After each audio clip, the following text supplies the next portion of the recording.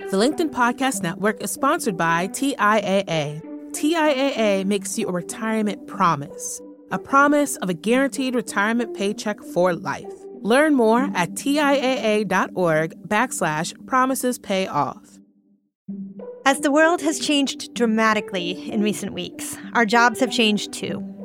If you're looking to explore the science of making work not suck in these trying times, you should check out Work Life with Adam Grant, a podcast from TED. This season, you'll learn how small wins can help you fight burnout, how you don't have to fight loneliness at work alone, and why Momofuku restaurateur David Chang thinks job interviews are broken. Listen to Work Life with Adam Grant wherever you get your podcasts. From the editorial team at LinkedIn, I'm Jessi Hempel, and this is Hello Monday, our show about the changing nature of work and how that work is changing us. Over at Hello Monday headquarters, which, let's be honest, these days is Slack, we were really excited to sit down for a talk with Guy Raz. Podcasting is still early. I sometimes have to tell people where they can find our show on their phones. But the field already has its megastars. Guy is one of them. He launched one of the most popular podcasts in existence, How I Built This. It's about to become a book. He also has a kids show called Wow in the World, and he has a new show on Luminary, Wisdom from the Top. Guy's an expert now on learning and leadership. He's built this expertise through interviewing, sharp interviewing. How I Built This in particular is a show about things that work. But the show works so well because Guy coaxes his guests into sharing honestly about the things that don't work, their failures. It's pretty amazing. Here's Guy Raz. I think that success is really boring. And I think that success isn't particularly instructive. And I don't think that we learn a whole lot about who you are if we just know about your successes. When you're successful, it's really easy to talk about yourself. It's not a challenge. For me, what makes a person interesting is when they're contextualized. You know, all of the good and the bad and the complex. You know, even Mr. Rogers, who was pretty close to being a saint. You know, if you contextualized him, he probably had moments where he was like, I'm tearing my hair out, you know? I don't want anybody who comes on the show to be like, you know, an Instagram version of themselves. They have to be a full human, a full 360 human. Otherwise, it's not real, you know? And so I am really, really interested in failure because to me, it's how you respond to failure that gives us the tools to think about how we are going to respond to failure, because we will all fail multiple times in our lives, sometimes multiple times in a day. And so that's why I'm so interested in failure. It's the essence of what it means to build anything. I love that you say that, Guy. And I've been a journalist for a couple of decades, as have you. And I've come up covering Silicon Valley. And in Silicon Valley, failure is this badge of honor. Everybody likes to say that failure is important. And then you sit with them and you ask them about that failure. And they say, but I don't really want to talk about it. It's too painful. It didn't happen. I don't want to talk about it. So how do you create an environment that is safe enough for people to feel like they can? Because that is something that you were able to do. Well, to your point, which is such an important point, there's also a fetishization of failure in Silicon Valley. The problem with that is that it's often people who have the financial wherewithal to take huge risks and fail, and then talk about their failure, but be okay. If you are somebody who has nothing or close to nothing and you put it all on the line, failure can be catastrophic. Failure is not this like fun little Silicon Valley hack to make you into a better person. You know, it's your life. And so I think we have to be really careful in how we define failure, because of course I talk to everybody who comes on the show before they come on, where I basically say the following. I say, look, the show is a biographical journey into your life. It's an oral history. It's an oral history from your perspective. So we're not going to get the whole story, but we do a lot of research. I do a lot of reading about you. I will know more about you probably than you know about yourself by the time we get to the studio. But here's the deal. We don't want to force you to come onto the show, which means that there's no conditions. We won't agree to not ask certain questions because you have to be open to answering anything. unless it's irrelevant to the business. But I'm going to ask you everything about the company, about your life, about the story, about your fears, about your parents, about the moments when you were on the bathroom floor. And the reason why I want to do that, I need to do that, is because the very fact that we asked you to come on the show, it implicitly means that you've succeeded. We know that. Everybody who sees your name on the podcast, who knows that. But we really want to find out how you got there, because there was a point in your life where nobody would take your call. Like no one knew who you were. And so that's sort of how I approach it, because I want people to understand that, like, to millions of people who look to them as an example and a model, they're like a superhero. And what I'm trying to do is to say, no, you're not a superhero. You are just like everyone listening. But you got lucky and you made some really smart strategic decisions and you hustled and you did certain things. And that's what people want to know. They want to know what you did. So you mentioned luck, you mentioned hustle. What makes a company work? Well, what makes a company work is really complicated. And I think, and I'm sure, in your reporting experience, you've seen different things that work at different companies. I think there was a model. There was a really clear model of what it meant to be a good leader in the 90s. And that model is very different from the model today.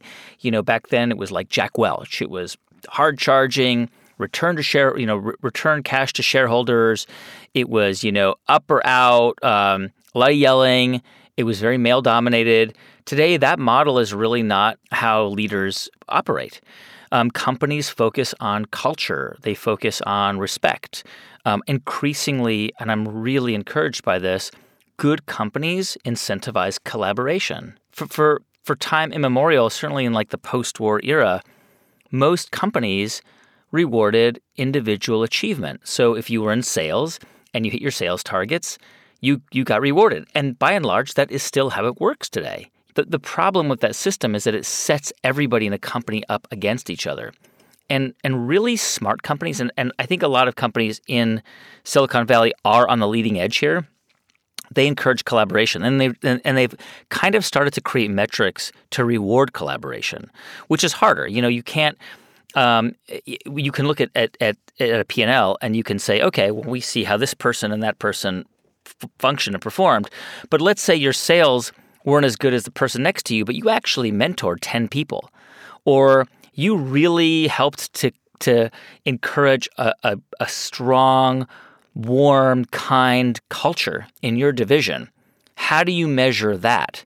Because that is as valuable, and in some cases way more valuable, than just a really good sales rep. Wisdom from the Top guy, that really is looking at some of the same questions that you've always been looking at, which is how do you build something successfully, but looking at not starting from square one and building something fresh in the world, but actually trying to advance a product or a service and thus an idea inside of a large organization, which in many ways is a far more challenging prospect. 1,000%. It is so, the thing about how I built this is, and I speak to a lot of big companies, like I'll go to Procter & Gamble or General Mills, and it's amazing because these are huge companies that have so many resources and such a talented workforce.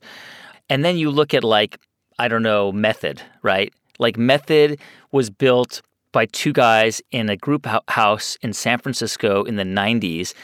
One was like working in advertising, one was an environmental engineer, and they mixed like glycerin and vinegar and soap, like things that I do. I actually, now that we're in quarantine, my wife and I are making our own like hand salves, and it's fun, but like these guys were doing it in their group house in San Francisco in the 90s, and they created Method. Like, how did that come out of a group house in San Francisco and not out of Unilever or out of, S.C. Johnson or one of these big companies, right? Why did, Airbnb come out of an apartment in San Francisco instead of out of Marriott or Hyatt or Hilton, So these are big questions. And it's not because companies lack the intelligence or the resources. No, there's just no question they don't. The smartest people are working inside big companies. I think the challenge in big companies is there's less of a willingness to fail, to take risks that actually won't work for a variety of reasons. In fact, big companies in so many ways have the most opportunities to try and fail. and even to launch products and then watch them fail and then circle back or try and revive them or try and rework them. I mean, so much time and effort goes into coming up with a perfect product launch, and so many hands are on it that it's sometimes very hard for companies to encourage internal entrepreneurship, right? People call it intrapreneurialism. And I think the key to kind of building that culture is to adopt some of the methods that two young women in a garage come up, the process that they're kind of working through to build their own little startup. It's to give people space to fail and to actually make sure that the people at the very bottom of your team are listened to. So as you were saying that, I was experiencing this huge disconnect, and I was trying to figure out what am I not connecting to? And then I realized you are approaching this question from a leadership perspective. How should the people at the top think about this? And I was approaching that question as a person who works inside a large company. Yeah. How do you know if you've arrived inside a company where you can advance an idea, and then how do you do it? I go back to a little bit of what I said earlier, but it requires strong leadership, and not just from the top, but at all levels. Leaders in companies who are willing and able to take risks and to give the people who work in their divisions or teams the space to try things and to lead. The other side of this is that leadership, and I'm going to quote my friend Simon Sinek, who I've known, by the way, since we were teenagers. And he's just such a smart guy, and I love everything he writes. I love his books. And I saw him speak in San Francisco in early part of this year, and he was asked a question by somebody who was like, I'm not a leader. I work in a team, but our team leader sucks. Like he's really hard, and no one likes him. And the answer Simon gave was so smart. What he said was, look, having authority, that is a title. Right? That gives you signing authority or budgetary authority, but being a leader doesn't require having a title. He began to give certain examples of how you can be a leader at any level in your group. I mean, I'll give you an example from our team on How I Built This. We have a team of about 15 people who are involved with How I Built This and our live shows and all of the different things we do. About 9 out of the 15 people on our team were former interns on our team. Every single person on our team is a leader, and we expect that person to be a leader. How do they do it? Well, right now, on How I Built This, the person who is booking guests and producing our live Facebook video conversations we're doing was an intern for us 4 months ago. Well, our intern is now being mentored by her. Mm-hmm. Our former intern, who's now a junior producer, is being mentored by and has been mentored by producers who are just 2 or 3 years ahead of her, who are showing her the audio process. When it comes time for her to confide in somebody or ask somebody for advice or complain or whatever it is, she's not going to come to me. She's going to go to the person on her team who is acting like a leader. And I think that being that kind of leader is something that anybody can do. I mean, with respect to coming into a company and saying, I have this amazing idea and I need the time and space to do it, companies have to be willing to allow for that kind of innovative thinking. And I think smart companies want to do that, need to do that, because they're competing for the top talent. And to retain top talent, people need to feel like they are listened to, heard, and that their ideas are respected and taken seriously. In order for that to work on your team, you need to trust that process to work. And so it seems to me that one core, fundamental piece of good leadership is trusting other people. Have you seen places over the course of your reporting where that has been the factor that has helped a company grow? I mean, I think that's the factor that's the key factor that helps almost any company grow, which is when people are given, specific sort of limited tasks, it's one thing. But when people are kind of told to just make decisions and own it, that's another thing. We did a recent story about Sweetgreen. I mean, they need people in their company to come up with incredible, innovative ideas. Like they're, obviously now in the midst of COVID-19, they are having to pivot and really rethink how they're going to deliver their food and supply chains. But some of the coolest ideas that have come out of Sweetgreen in the last couple of years have come from, innovations within.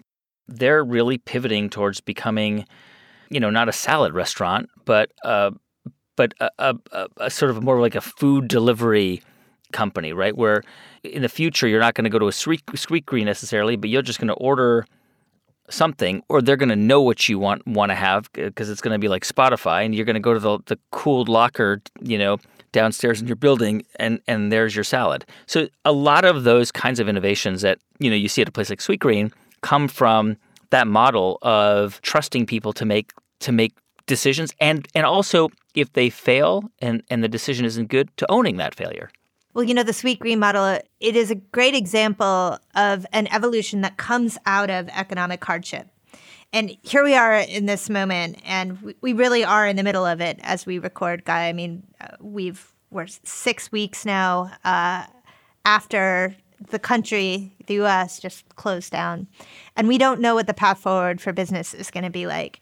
But it reminds me of what it was like to be a business reporter in 2008 and 2009. And during that period of time, some of the most interesting startups that I covered were born. And I'm curious what your perspective is on the way that moments like this can spur innovation. One of the best examples is Shopify. We had Toby Ludke on How I Built This last year. Mm-hmm. And Shopify was kind of a backwater e-commerce site that had, a couple thousand customers. And then the financial crisis hits. And Toby he's really worried. He's based in Ottawa.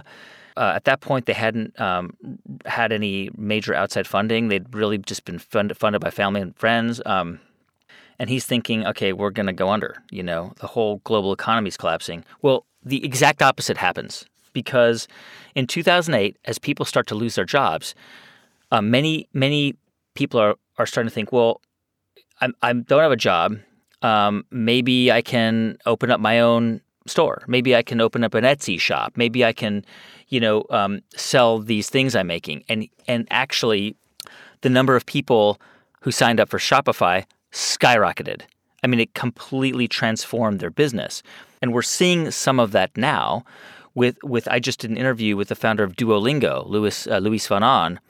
I mean, they're up 100%, 108%. Slack, Zoom. Some of these companies are, kind of transforming overnight.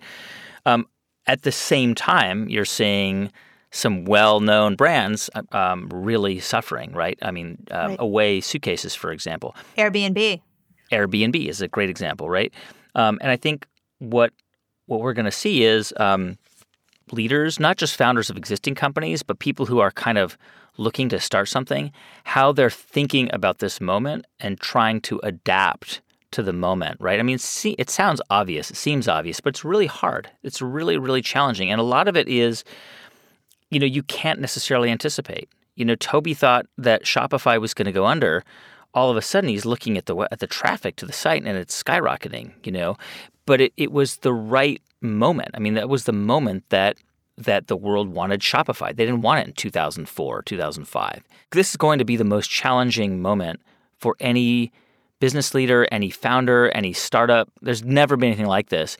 But on the other hand, it's going to create some opportunities that we just can't even begin to imagine. I mean, for example, think about your relationship to home.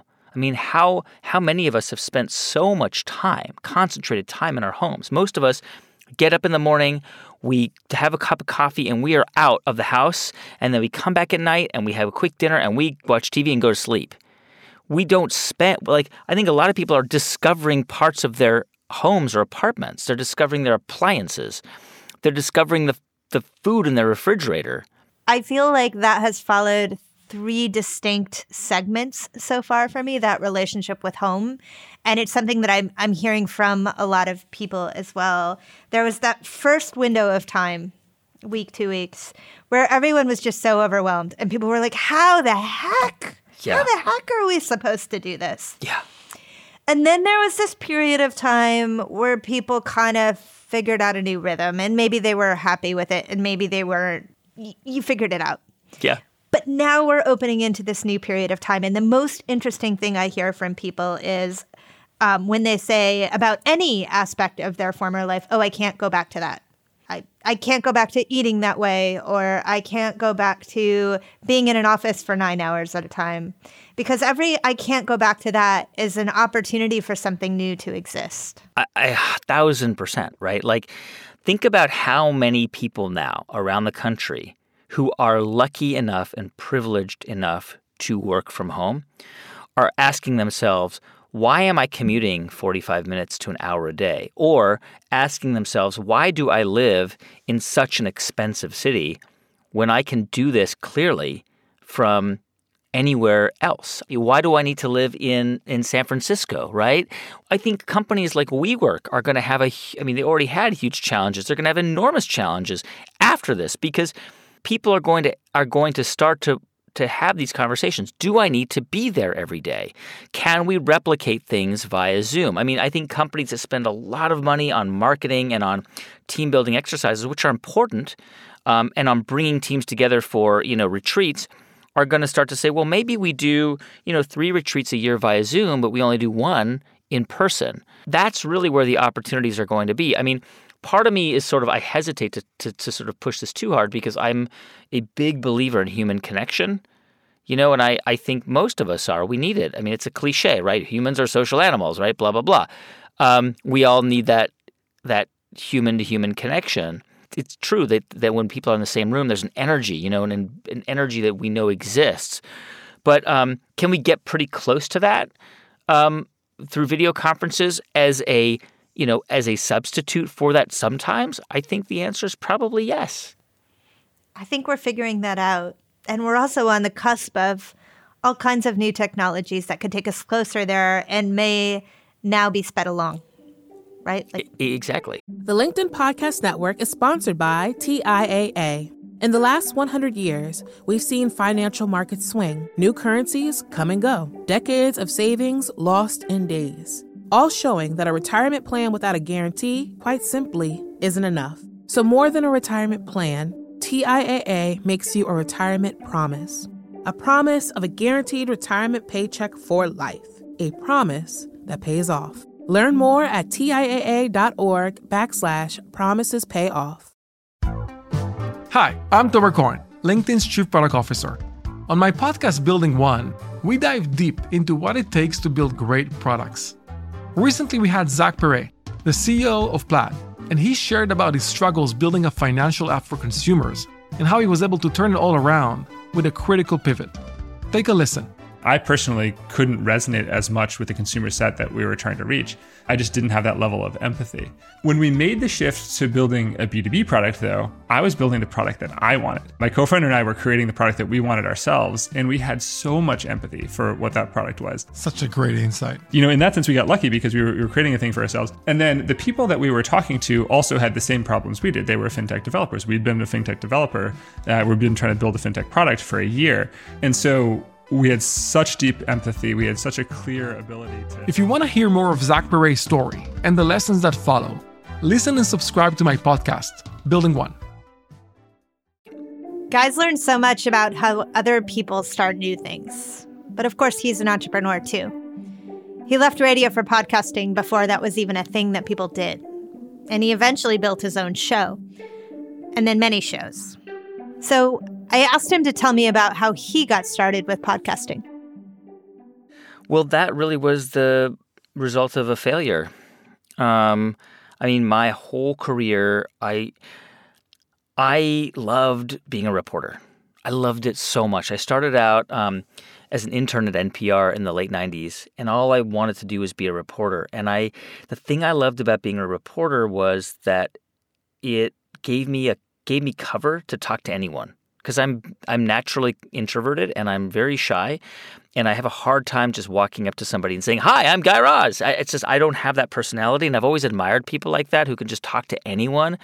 And I have a lot of self-conscious kind of energy, but for some reason having a notepad in my hand gave me this ability to talk to anybody. I felt like I could just go up to somebody because I had a notepad, and I could say, "Hey, I'm telling a story," and so early on, writing for the Washington City paper or, seeing my name in print in somewhere that would pay me $25 was just so thrilling. It was so amazing and so for me, like my whole career, I thought, I want to do this. I want to do that. I want to be a foreign correspondent. I covered wars. I mean, it was like a totally different world. I was overseas for 6 years in Iraq and Afghanistan and in Jerusalem, and I came back to Washington and I became a host on NPR on All Things Considered, the weekend host. Mm-hmm. But my thought was that I really should be the weekday host. Like that was the important job, and that was sort of the brass ring I was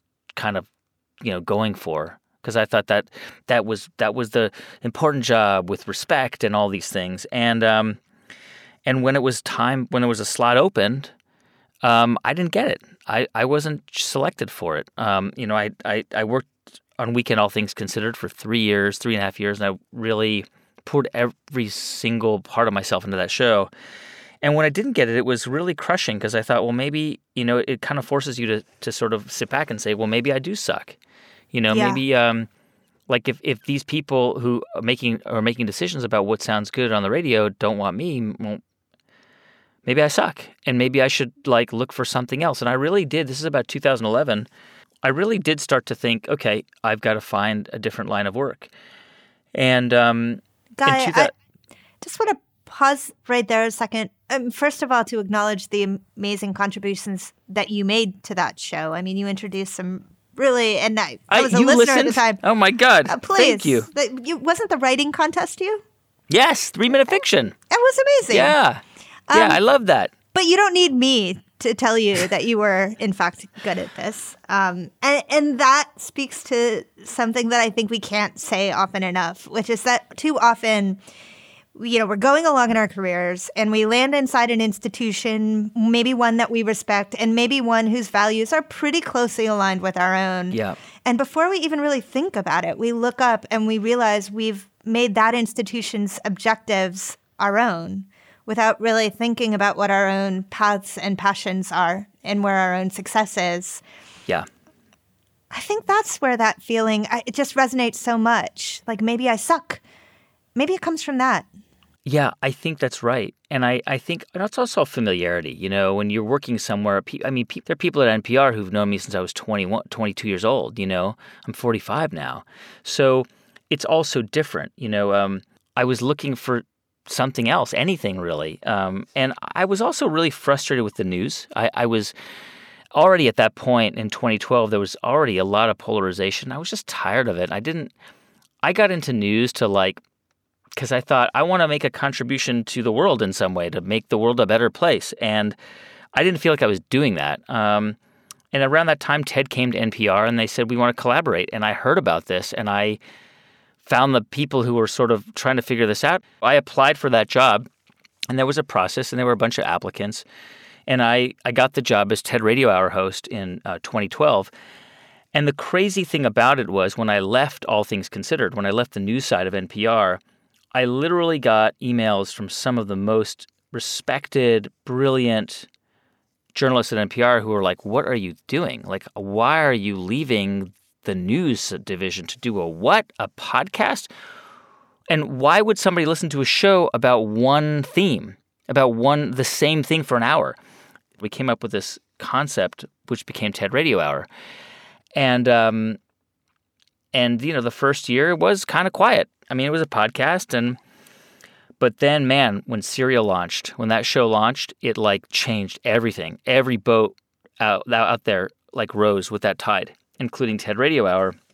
And all of a sudden, to lots of people, I became a podcaster. I always thought of myself as a radio journalist or a radio host, and I would get people saying, I love your podcast. And it took me a couple of years to kind of hear, not to kind of flinch when I heard that, because I was like, wait, I have a radio show, or I'm but now almost everywhere I go, I'm introduced as a podcaster, which is so cool. I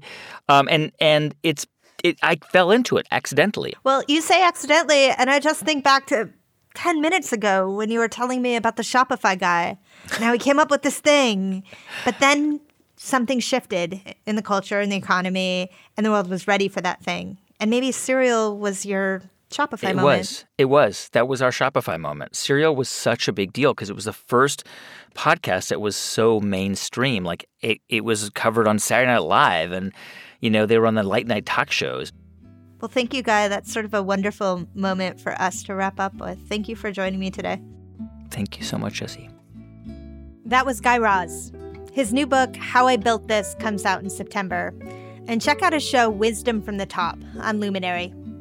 Guy will be with us this week for Office Hours. We're doing them every week now. It's just been a great way to get to know a bunch of you. You can find us on LinkedIn every Wednesday at 3 p.m. Eastern. Follow me on LinkedIn if you want to get a reminder. Sarah and I will grab our mid-afternoon coffees, sit in our most comfortable chairs, and this week, Guy will be with us. Come ask him your own questions. Time is especially limited these days. We're trying to work, care for kids, keep it all together, and I'm just really glad you've spent some of it with us. If you like the show, we hope you do, please rate us on Apple Podcasts. It takes 2 seconds, and it really helps new listeners find us. Hello Monday is a production of LinkedIn. The show is produced by Sarah Storm with help from Madison Schaefer. Joe DeGiorgi mixed our show. Florencia Iriando is head of original audio and video. Dave Pond is our technical director. Maya Mangini, Victoria Taylor, Michaela Greer, and Juliette Farreau are leading from their living rooms right now. Our music was composed just for us by the mysterious Breakmaster Cylinder, and you also heard music from Poddington Bear. Dan Roth is the editor-in-chief of LinkedIn. I'm Jessi Hempel. See you next Monday. Thanks for listening. I live in Oakland, California. And so we can grow vegetables in our little teeny backyard. And we've been growing vegetables for about a year. And so every week we can have a fresh salad. And we kind of double down on that. Like we've got all these seedlings all over our house growing, and I'm spending so much time with my kids, not just being around them, not they're doing their own thing or they're doing the schooling or playing a lot of video games, unfortunately. But we're eating every meal together. It's different, right? Similarly, I'm spending all this time with my child, but getting 3 minutes here and 7 minutes there and the ability to sit next to them, I feel like I know my family better.